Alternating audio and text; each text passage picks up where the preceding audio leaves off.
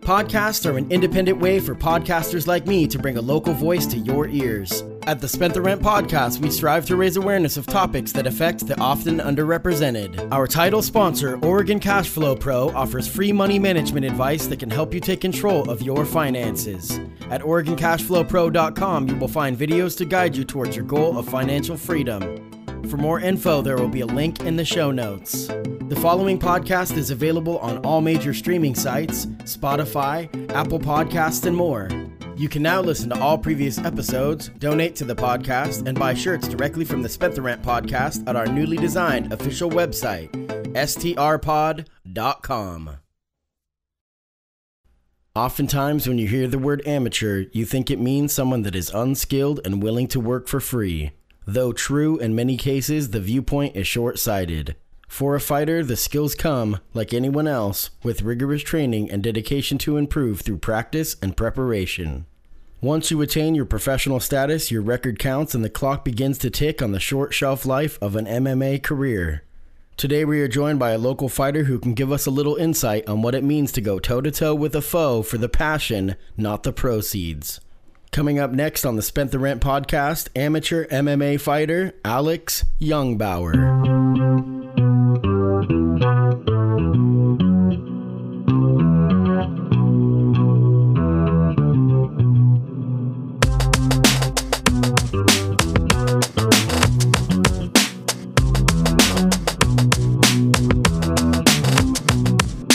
Welcome to the Spent the Rent podcast. I am your host, Self-Esteem Bo Willie. My guest today is amateur MMA fighter Alex Youngbauer. Alex, thank you and welcome to the podcast. Appreciate it. Thanks for having me. So I appreciate you coming out. We met, you've been a regular customer of the barbershop, and you and I had been talking about your fighting in MMA and mixed martial arts. And really the big thing is that you're an amateur. And so we wanted to discuss kind of what it means to be amateur, what that status means, and the benefits and the pros and cons against, you know, declaring that you're now professional. So we'll get to that in a minute. But again, thanks for coming. Mm-hmm.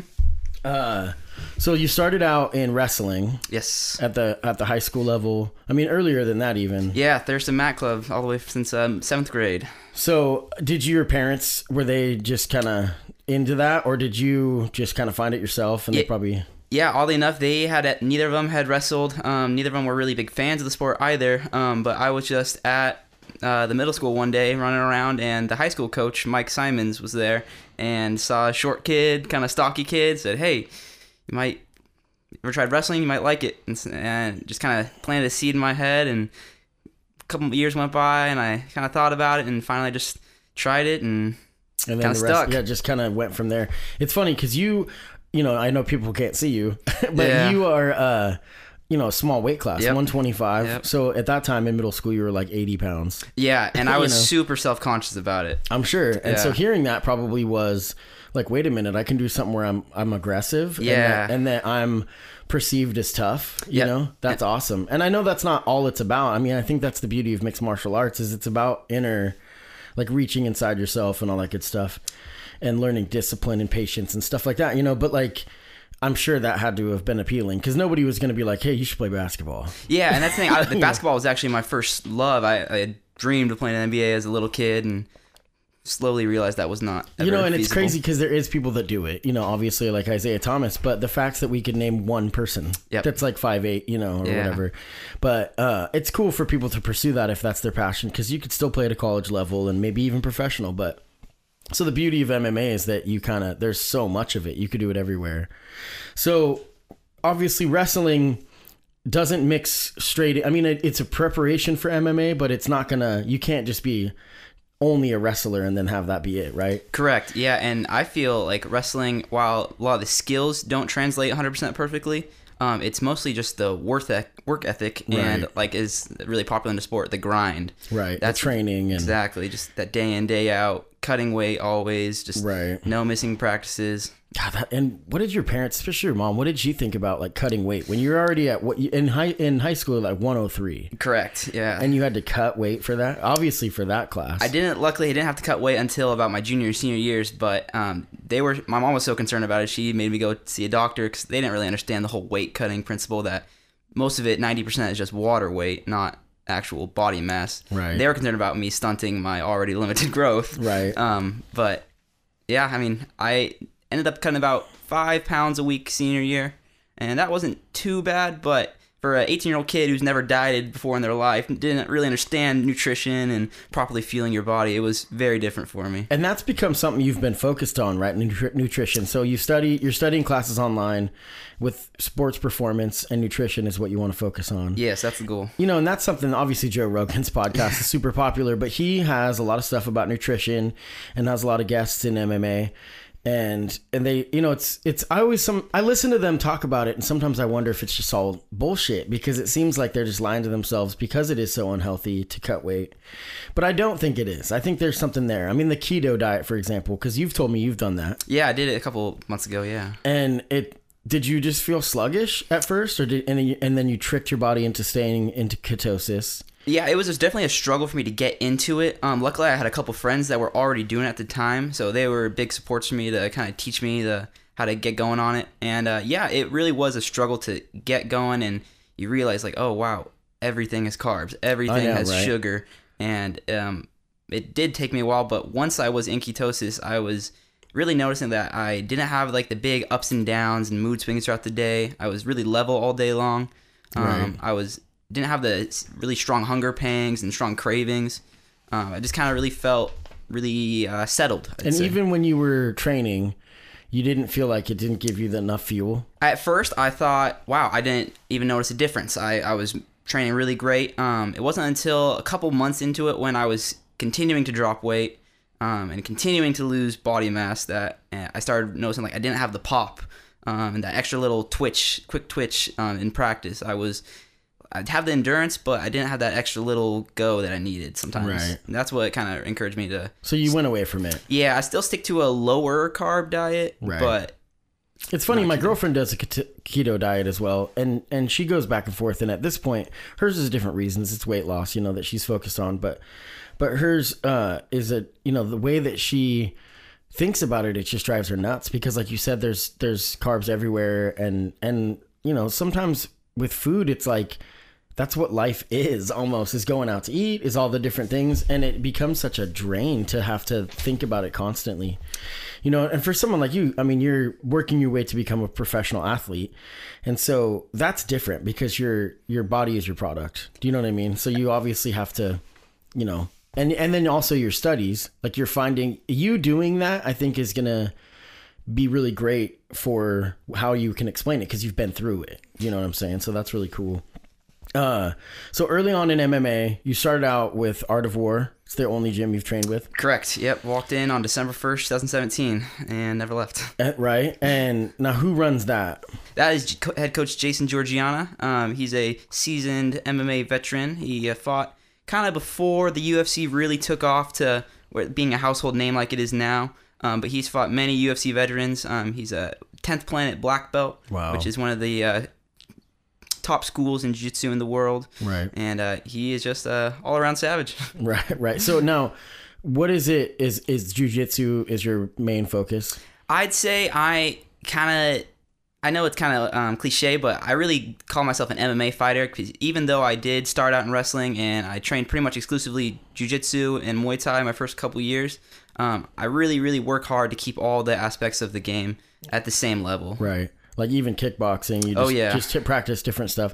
And I'm sure that even though it is jiu-jitsu, you will, in that gym, you can learn anything. And that's a beautiful thing about our MMA practices, is that we go over striking exclusively, we go over grappling exclusively, but when we do our live rounds, it forces us to stay honest with the techniques, because you can't be trying some jiu-jitsu stuff and put yourself in a position where, you get stuck and I can't block punches right now. Right. And then it's like a quarterback, a backup quarterback is going to be a scout team quarterback. You know what I mean? So when you're sparring somebody, that be like, your fight is against stand-up kickboxer, for example, the person that you're going to spar against is going to use that technique. Absolutely. Correct? So that you prepare for that, and then kind of, you know, it's essentially like, here's what you might see, because you have no idea, you know.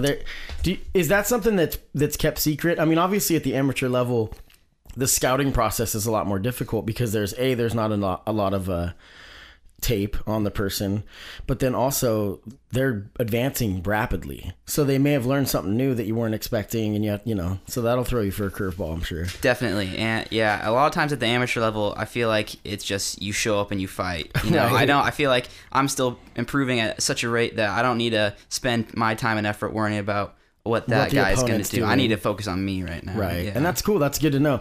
And I'm sure that for a spectator, those amateur fights are probably pretty popular. Oh, yeah. Because they're rugged, There's not a whole lot of feeling out process often. It's not like a concert where the opening act's like no one's watching.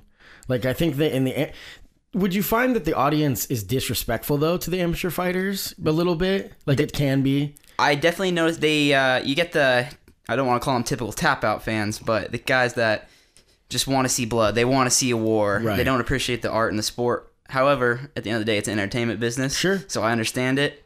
I was really taken aback by how supportive just random people were after I lost my first fight in the first round, and I was crushed. This was a dream I've had since I was like 10 years old, and I was just thinking the worst thoughts, like, oh, I'll never amount to anything. Sure. The sun's not going to rise tomorrow. And I was just walking around the venue, and the amount of people that just came up and would give me a hug or say, hey man, great job, and I appreciate you coming out. It really, really lifted my spirits. That's good. I mean, and that's, like you said, and I think when I was talking to people about this, promoting this, that I'd say, oh yeah, I'm going to have a friend, he's an amateur MMA fighter, and they'd be like, amateur. And I'm like, no, see, you don't understand that what that means, and we're going to get to more of that in a bit, but what that means is that he does this because he loves it. It's not, and so I'm glad that there is both sides, because a lot of people have that. We're not going to say the tap out shirt. We're saying it. But I mean, I've been at places before where a van pulls in, a bunch of dudes in tap out shirts pop out, and it's like, oh, it's time to leave, because It's just meatheads. And unfortunately, that's what a lot of people think of the sport. And when talking to you, I knew that you were above that you had a deep passion for your body, for your art, for, all of it. And that's pretty impressive. So I'm glad that people saw that your spirit was broken and, to push you along, because they've been there. I mean, I don't know. I'm sure that there's people that have not lost, but it's rare, and in MMA, I mean, people that are household names like Conor McGregor, for example, have losses on their record, 5, 6. Chuck Liddell's lost like 20 times or something, right? Yeah, and that's where it's so different from like boxing and kickboxing, is you don't need to have that perfect record to be a star. If you're entertaining, you can keep, whether that be talking in the conferences and whatnot, as the Conor effect, or you just like to put on a great show and you always go out there and scrap, you will get a great following regardless. And I'm sure that it's posturing, so it's like if you had a couple bad matches, but then you came back from it, and it's like, man, he's had a really good 2016, so 2017 he's gonna have some chances. Oh yeah. And then they put you in a challenger fight to where the next one might be, going for the top or something. And you're so far from that. I'm sure you're a fan of the sport as well, and watching it, you're taking bits and pieces, and every time you watch like a major pay-per-view, you're like, God, I want to get back and grind, know? Absolutely. Every time I'm like, all right, let's break out the pads. I got so much adrenaline going right now. I need to get some energy out right now. I remember when I was younger, I don't want to go too off track, but this is funny. So we were watching celebrity boxing one time, and it was like Screech from Saved by the Bell and Todd Bridges from I can't remember, from Different Strokes, I think. Anyway, so afterwards, my friend Maya was like, and he's done the podcast, he's like, anybody want to box? And another friend, Ryan, was like, I do. And I'm like, if you guys go out in my courtyard and get bloody, I'm not giving you my towels. And it lasted like 2 seconds. Like, Maya was just like, bam. But yeah, you want to replicate it when you see it. And I think that with the tap out dudes that everybody refers to, that's what they're talking about. Because you see these people out on the town, and they're like, I just watched this fight, I just want to piss all over somebody after I knock them out. And that's just not what it is. There's more to it than that, but I digress. So let's talk about the big differences between amateur. Once you declare, and how does that work with becoming professional? I mean, obviously you have to be at that level to where you can meet that, where you can fill bills, right? Yes. Yeah. That's one thing that I didn't foresee it would be such a, not really an obstacle, but an issue with turning pro is, those guys that put on the cards, the promoters, they want you to sell tickets big time. Right. They want you to fill the seats, because at the end of the day, they're trying to make money off of their promotion. They do love the sport, and we need them, but they like ticket sellers. So it's self-promotion. I mean, whether it's Instagram and all that stuff, and you have to grind just like a hip-hop artist would. Yeah, you know what I mean? very Essentially, or whatever. I mean, I just use that as an example. And I'm terrible at that. I've done music in the past, and that was for when I made shitty music. But for two, like, that's a thing that's difficult to do is self-promotion. Even this podcast is really difficult for me to get the word out, you know, and it's growing slowly, but I'm so passionate about it that it will continue to evolve.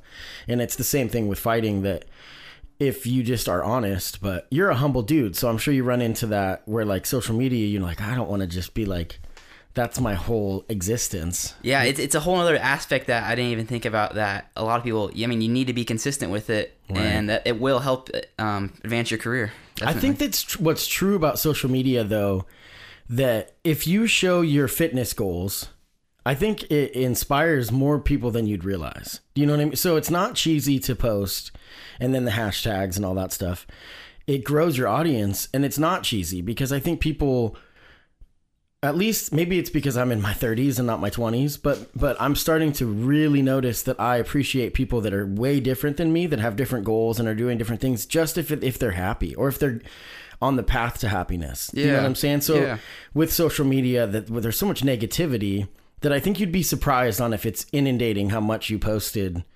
You know what I'm saying? Because I know that you're humble. I'm sure that it'd be like, oh man, I posted about it yesterday. But if you have like goals, that's a good thing to kind of grow your brand. Yeah, and you get those people that follow you and want to see you reach those goals, and that's what is really special, I feel like. Right, you know, and they may not even be into it, but there's people that I mean, there's a friend of mine on Instagram, Robert, that's a local guy, that he's called the Lifting Carpenter, but it's incredible. I mean, I think he's doing like body sculpting. I think he's doing competing with like bodybuilding, and it's incredible to watch. And sometimes I'm like, you know, I feel fat or something, and I look at it and I'm like, ugh. But then I think about it, I separate myself. I'm like, dude, good for him, because he's putting himself out there to hold himself accountable, and I respect that. So you'll have to find that niche. But I'm like you said, in order to get them to consider you, you have to have this following. Yeah, it's a big thing that even 5 years ago people didn't look for, and now it's almost required.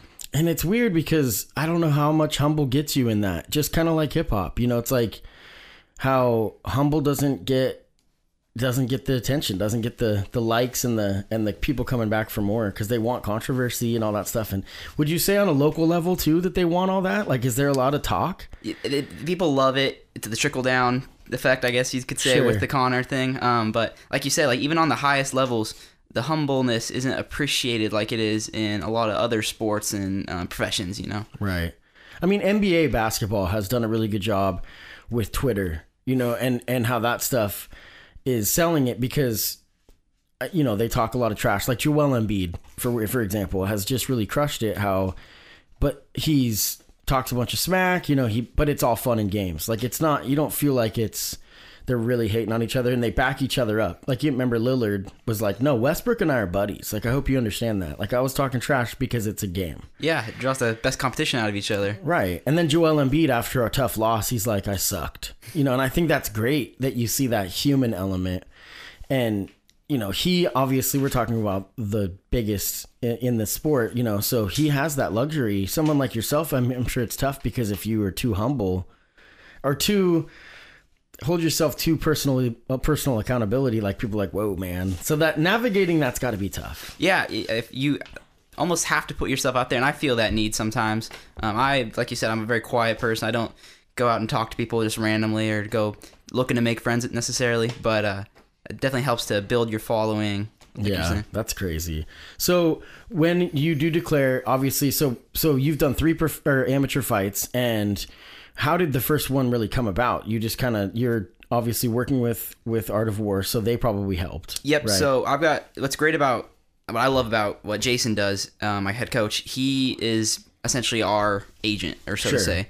He is the one that contacts the promotions that are consistently in Oregon or Northwest area, constantly putting on shows, and he sets up our fights. For that, though, you have to get licensed by the athletic commission of each state, where you tell them, hey, I've been training here for so long, I wrestled for so long, and they have to approve you and issue you your fighter's license. Right. Once you have that license, then you can go to any I do it through Jason, which is great. Takes a little weight off my shoulders. But we can go to any of the promoters that have an event coming up, generally posted through social media and how they spread the word, like we were saying earlier. Right. And then you just say, hey, I'm looking to fight at this weight class. And it's kind of just a wait and see, and you cross your fingers and you hope they call you. And then when it does happen, if you have like a big knockout or a submission or something like that, then that obviously gets shared, and then people are like, whoa, the people that are there.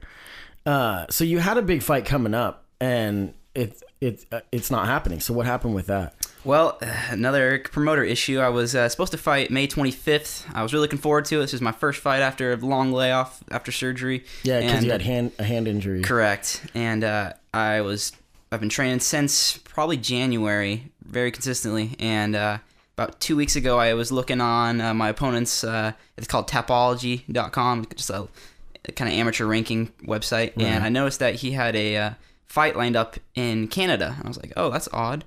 He's fighting the night before we're supposed to fight. Right. How's that working? So I messaged my coach, and we messaged the promoter, and they said that the opponent never confirmed. However, on all their social media posts and all the posters for the event, there was his last name, there was my last name. So all the indicators for me were that, okay, fight's going ahead, until I had to do the research, and turns out he's not fighting me. So he's fighting someone else, somewhere else. Correct. And then that obviously... Is there repercussions for a gym that does that? I'm sure that, like you said, Jason is his name. Correct. When you have integrity, like, I'm sure he wouldn't do that. Do you know what I'm saying? And so do they just not tango with that gym again?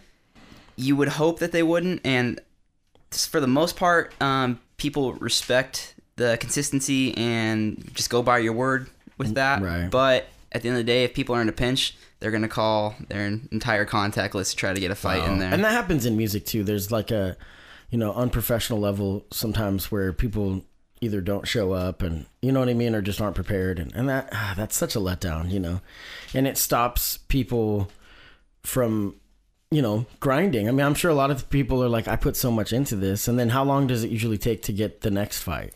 That's the issue, is that you have to wait for these promoters to say, hey, this is the date we're having a fight. So for right now, I was looking to fight as early as even March. Couldn't find an opponent for any of that stuff.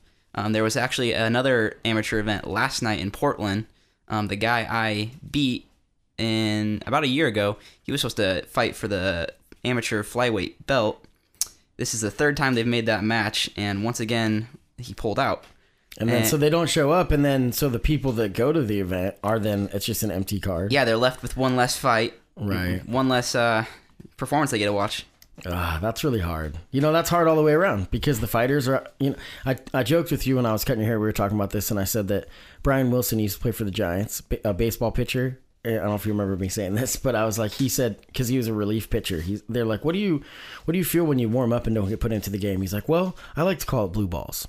Because basically, he's like, I'm ready to murder somebody at that point, and I'm sure that it's got to be, you're so ready to go that, oh man, and then the next one you're just built up, Yeah, it's very frustrating, because at the end of the day, I know I'm still training, I'm still improving as a fighter, and I'm improving all my skills, but you want that little test. You want to prove it to yourself. Exactly, the test, exactly, to kind of see where you're at. Mm-hmm. And there's like, you want like every 3-5 months or whatever at least to have a fight, because you're not getting younger, Exactly. Not that, I mean, you're a young man. You got a lot of fight left in you, but so that's nothing scheduled then for the time being. That's frustrating, because when we booked this podcast, you had that coming up and we were going to promote it, and that's frustrating. But what do you think is a decent timeline as far as a goal to go pro? Like, what would be the point where you think that will happen? I think it's really different for everybody. With me, I've been struggling to put all the skills together in the cage itself. I feel like I perform really well at practice. So once I have a couple good overall performances in the amateur cage, I feel like I'll be ready. 5 to 10 fights is pretty average, I'd say. But then you have guys like one of my teammates, Tobias Baker.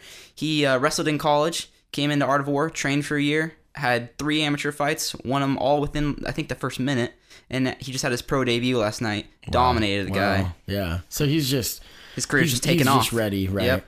And then, so for you, it's hard to compare necessarily because everybody's at a different spot too, and probably different weight class, right? Yep. You know, so once you do declare though, there's just no going back. So that's something that for you personally, you kind of not hesitant, but you're just aware of, right? Like, well, yeah, absolutely. And that's one really cool thing about MMA is with amateur. Once you go pro, that amateur record means nothing. You are 0-0. You are a beginner. Right, Yep. starts over, which is huge.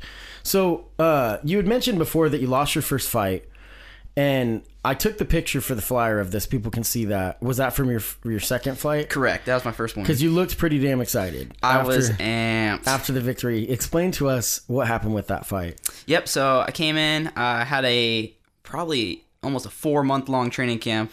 Standard is about 12 maybe 8 weeks. Wow. I had a couple of fights that fell through, and so you had blue balls. Yes, I was chomping at the bit to get in there, and I came out. I used my little movement, and I was running around that cage, and we went all 3 rounds. I won the unanimous decision, and I wasn't entirely sure. It was almost like, oh my gosh, is this too good to be true? When they called my name, I just had a terrible feeling when the judges were reading out their scores. Like, oh, they're gonna call the other guy. But yeah, I heard my name called, and that was just a culmination of all the work I've put together.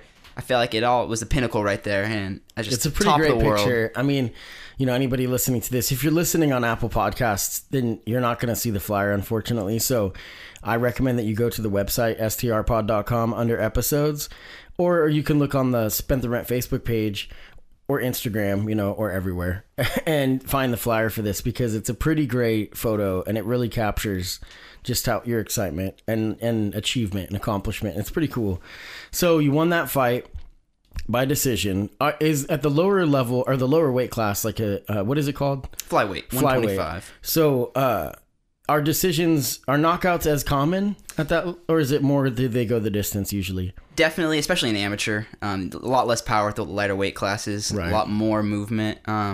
But if you look at the actual statistical breakdown of all the weight classes professionally, the finish rate is actually higher at flyweight than it is at heavyweight and light heavyweight. Even though those guys have monstrous power, you see, if it's not a first round knockout in those big weight classes, a lot of times it goes to the decision because they don't have the endurance or the cardio abilities to push for get a finish in the later rounds. Right.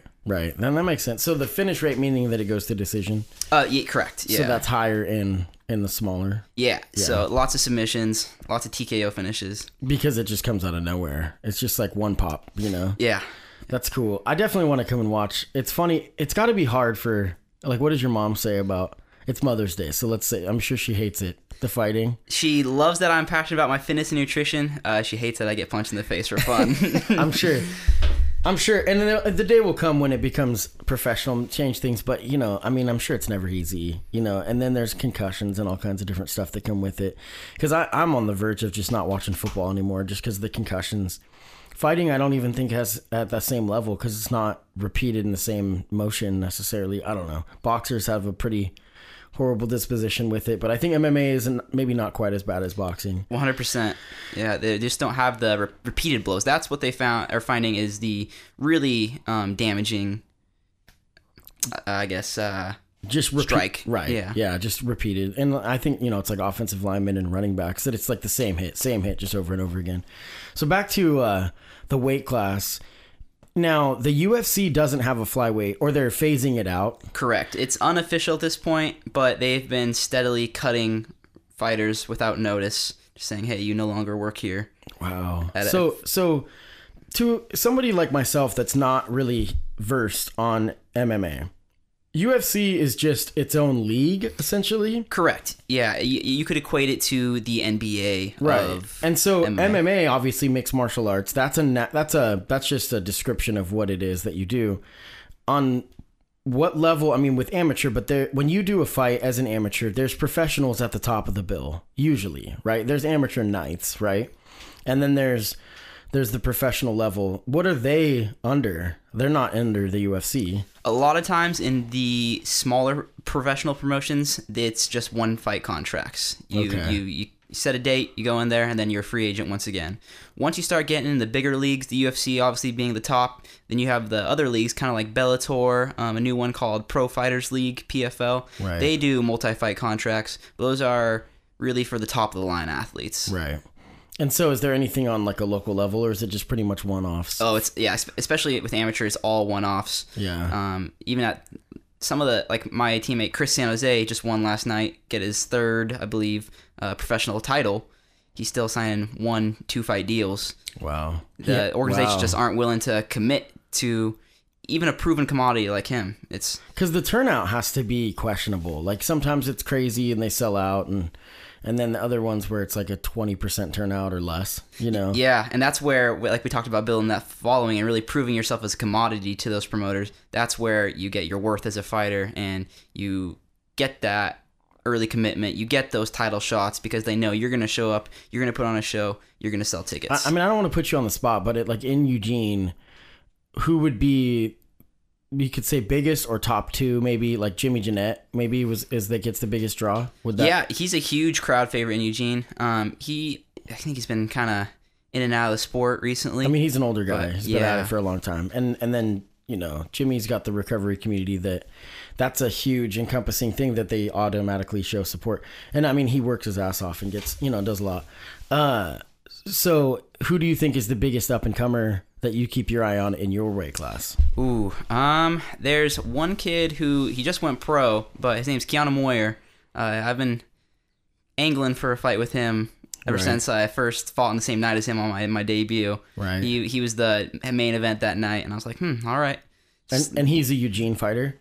He trains out of Portland. Okay. But Eugene doesn't really have a consistent promotion that shows up here. Right. We have maybe one a year. Portland's really the hub. So do you know Evan Dunham? Oh, yeah. So Evan Dunham was flyweight, correct? He was actually a lightweight. Lightweight, Yeah. so it's a little heavier. 155. 155. Yep. Still really like a little guy, you know, or little guy. He's a little guy. No. But Evan Dunham was a good friend of a guy that I used to play music with, Joel Bowie. And I'm going to play a song at the end of this episode that features Joel Bowie. It's from a crew I used to be. We'll talk about that in a bit. But Joel Bowie trains in Maui. He's from Eugene, and he works with Maui Jiu-Jitsu Academy, and he's pretty accomplished. And I've seen him, you know, in the corner as a coach. I've seen him work on Bellator tournaments and stuff, or Bellator is that how you say it? Bellator, yep. And I mean, he was on like, I think it was Bellator. Don't quote me, but because I'm it's not my first love. I like basketball more, but I definitely would, you know, was really excited to hear it was like a championship fight too, that he was in the corner and working with, I don't know the fighter's name, but Evan Dunham and him were good friends, and Evan would come out to Three Blind Mics, which was their hip hop group, and Awkward Storms music, which was pretty cool. So, you know, Evan, what's he doing? Have you kept up with his career? Yeah, he actually just retired this past year. He was I think he fought in the UFC for over 10 years. Wow. Top 10 ranked for a long, long time.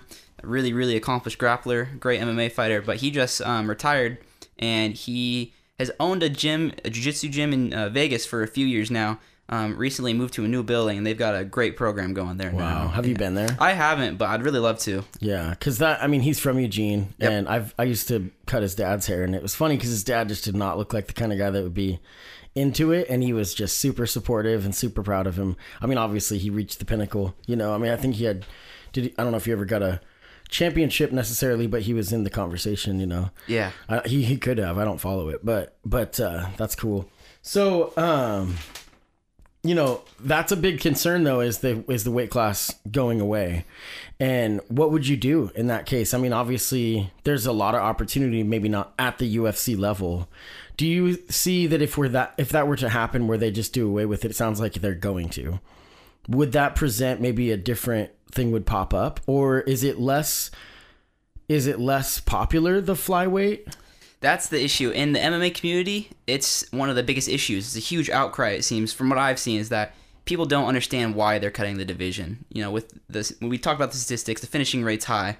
The fights are fun. There's no shortage of fighters that want to fight at flyweight.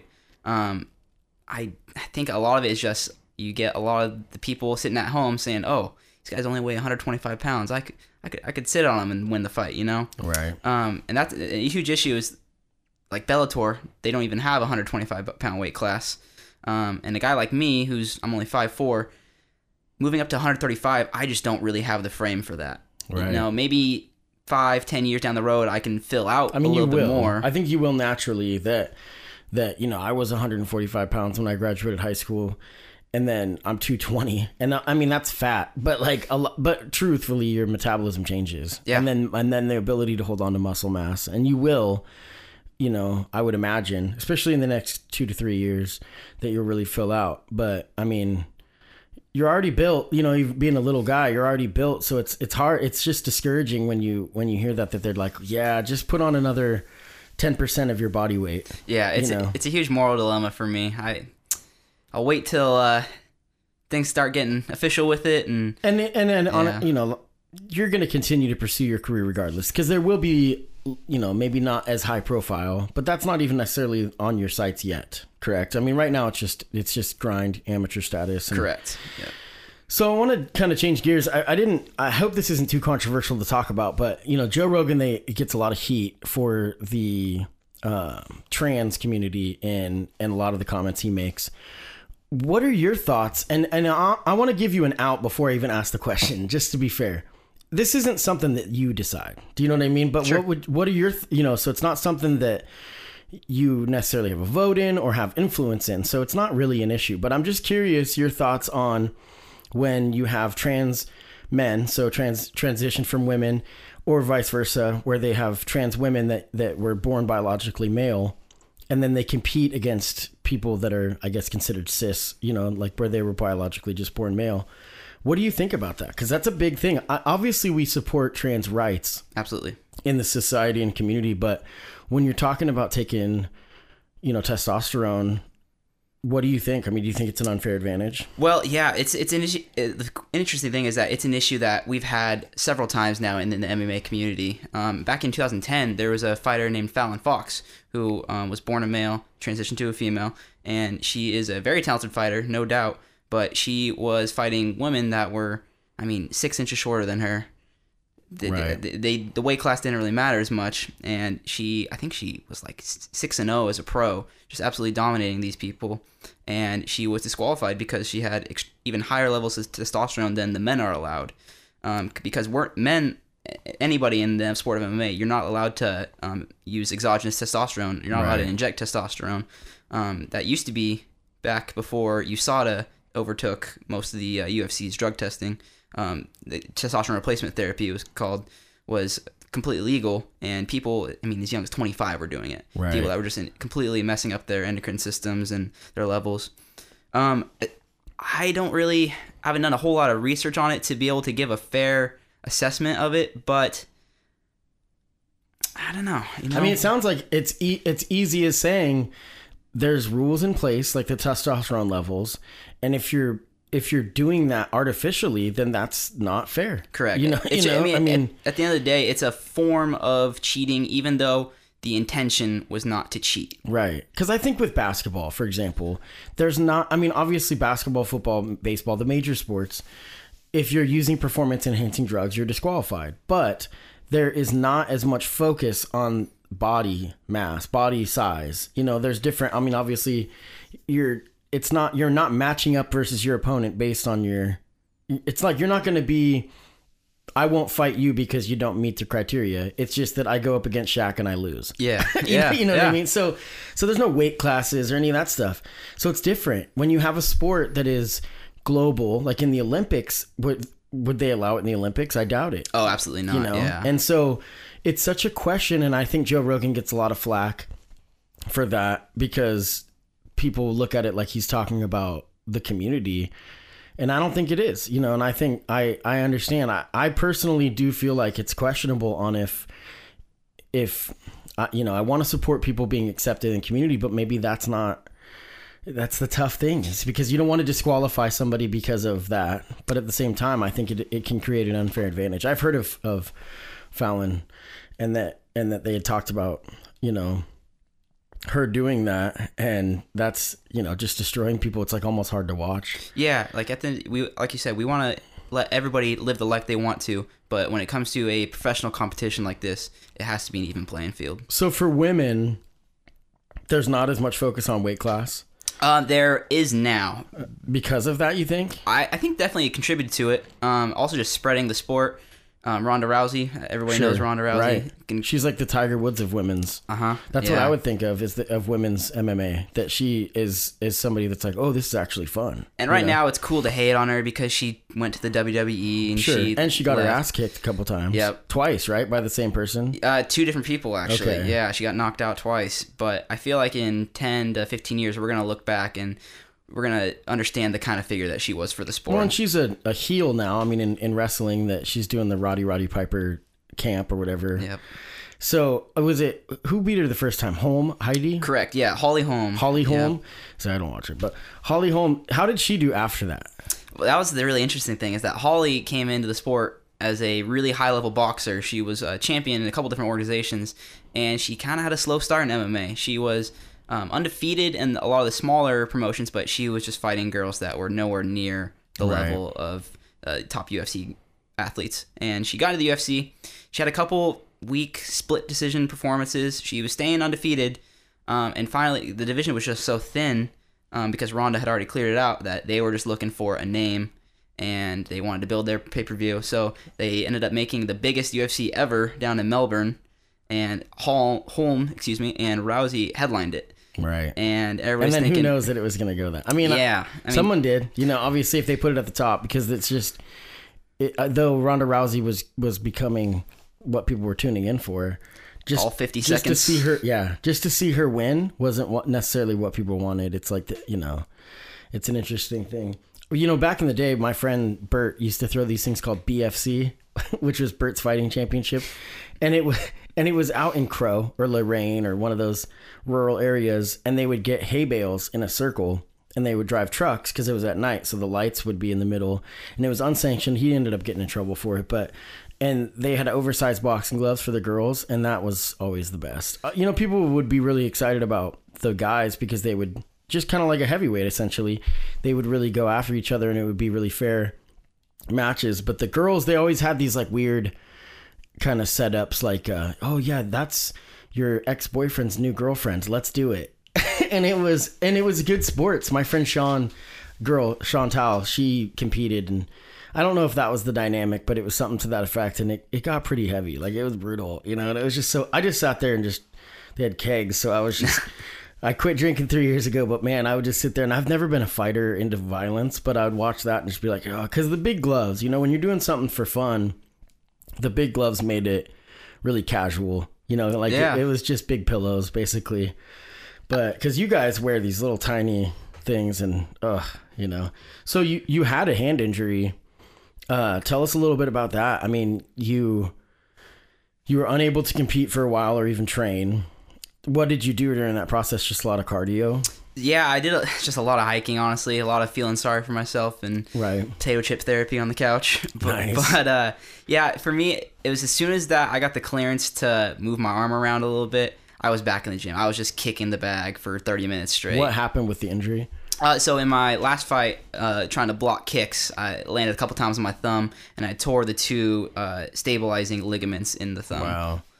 And that's the worst one you've had? First surgery? Yeah, that's the first surgery I've ever had, luckily. I've actually never even broken a bone. Wow. But yeah, it was definitely different for me. I've never really had to learn how to recover properly and kind of allow myself to recover before. So that was a big learning process, but I used it to really just educate myself and kind of put things in perspective. I was coming off of 3 fights in a row, and I was just wanted to pedal to the floor, and I was forced to stop, and it made me kind of just, like I said, go over things and assess why I'm doing this and assess myself as a fighter, what I want to do when I get in that cage. Right. That's cool. I mean, and that's the opportunity that comes from it. It's a mental thing. I think for athletes, when you get hurt, you realize, what am I going to do after this? And then that makes you realize that every day is like, I got to live it. You know what I mean? So, well, Alex, it's really cool to have you, come and chat with us about that world. And I really want to come and see you fight, and hopefully it's sooner than later that you actually get a ticket. Jason's hard at work, I'm sure. Oh, yeah. So we'll go ahead and share your what's the big one that you promote? Your Facebook, Instagram, any of that? I'd say probably my Instagram. Okay. At Alex Youngbauer. At Alex Youngbauer. So I'll write that down in the show notes of this to make sure that people can click on that and give him a follow. Come on, if you're listening to this, make sure to follow Alex Youngbauer, because his fights are, coming up and comer, and we want to see you progress and all that stuff. And I appreciate you coming out. I'm going to play a song, like I said, Joel Bowie. This song is a throwback. It's the Clowns of Class, which was a crew that I was in back in 2005, 2006. And I picked the song because Joel raps on it first. We all did 4-bar verses. And Joel, like I said before, trains at the Maui Jiu-Jitsu Academy, but he's from Eugene, Oregon. So, Alex, thanks a lot, man. This is cool to come and hear what you have to say about amateur MMA and what it means and all that stuff. And I can't wait for you to turn pro. And I want to see your next fight regardless, but I can't wait to see your first professional fight. And I hope you get to fight your buddy you're talking about. Hey, thank you. And thanks for giving me the platform to talk today. You're welcome, dude. So at Alex Youngbauer, I'll put it in the liner notes. The Facebook too, we'll throw up there, but don't inundate him with messages. Just follow him and give him a like. So, hey, this is Clowns of Class, I Try. I try turning the time backwards. Sometimes the memory can leave me with a lack of words. Even though you never really understood my past, it's all good as long as you let the love last. Logic gets lost when entering in between all the unbelievable people you never get to see. Transform the storm, forget about the stresses. Your dreams are down and they're ready for life lessons. I try to keep prepared for life, cause who really knows when the world's gonna end? It's all in the palm of your hand. Too bad you can't read your own fortune. I get inspired by the people that I don't know, people that I meet and the people that I now know. I just try to cruise through life and kick it with anyone trying to keep the same vibe. I think today I might let myself get lifted and get rid of this heavy crown that keeps on dragging me down. I'm ready for some heavy inspiration. Wrap my hands around creation and choke it till it bleeds. I try to ignore and dismiss thoughts of exploring the abyss. I slipped into a brain-dead state, making it pointless to concentrate. I try to find myself alone with others. We will move on, the Clowns of Class, band of brothers.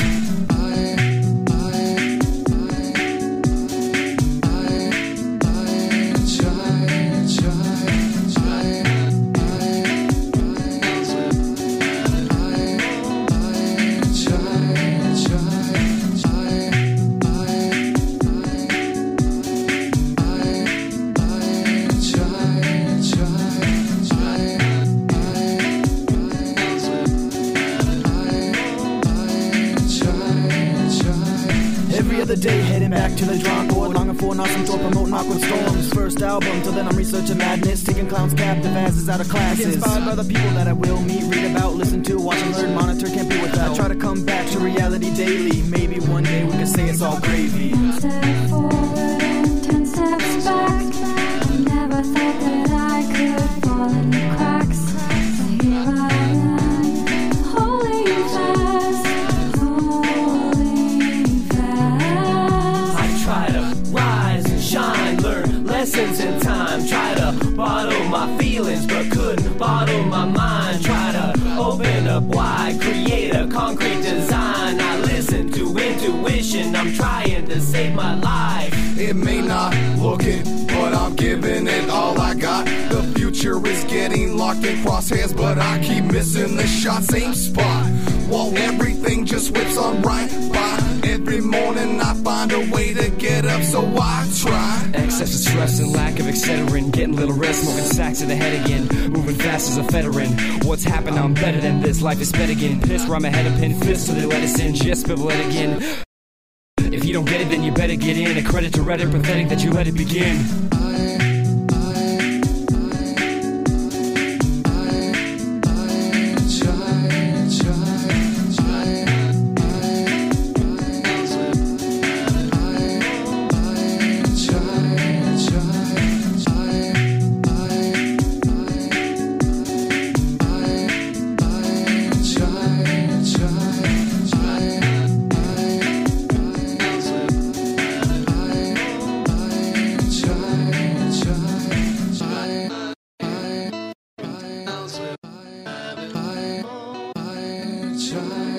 Try.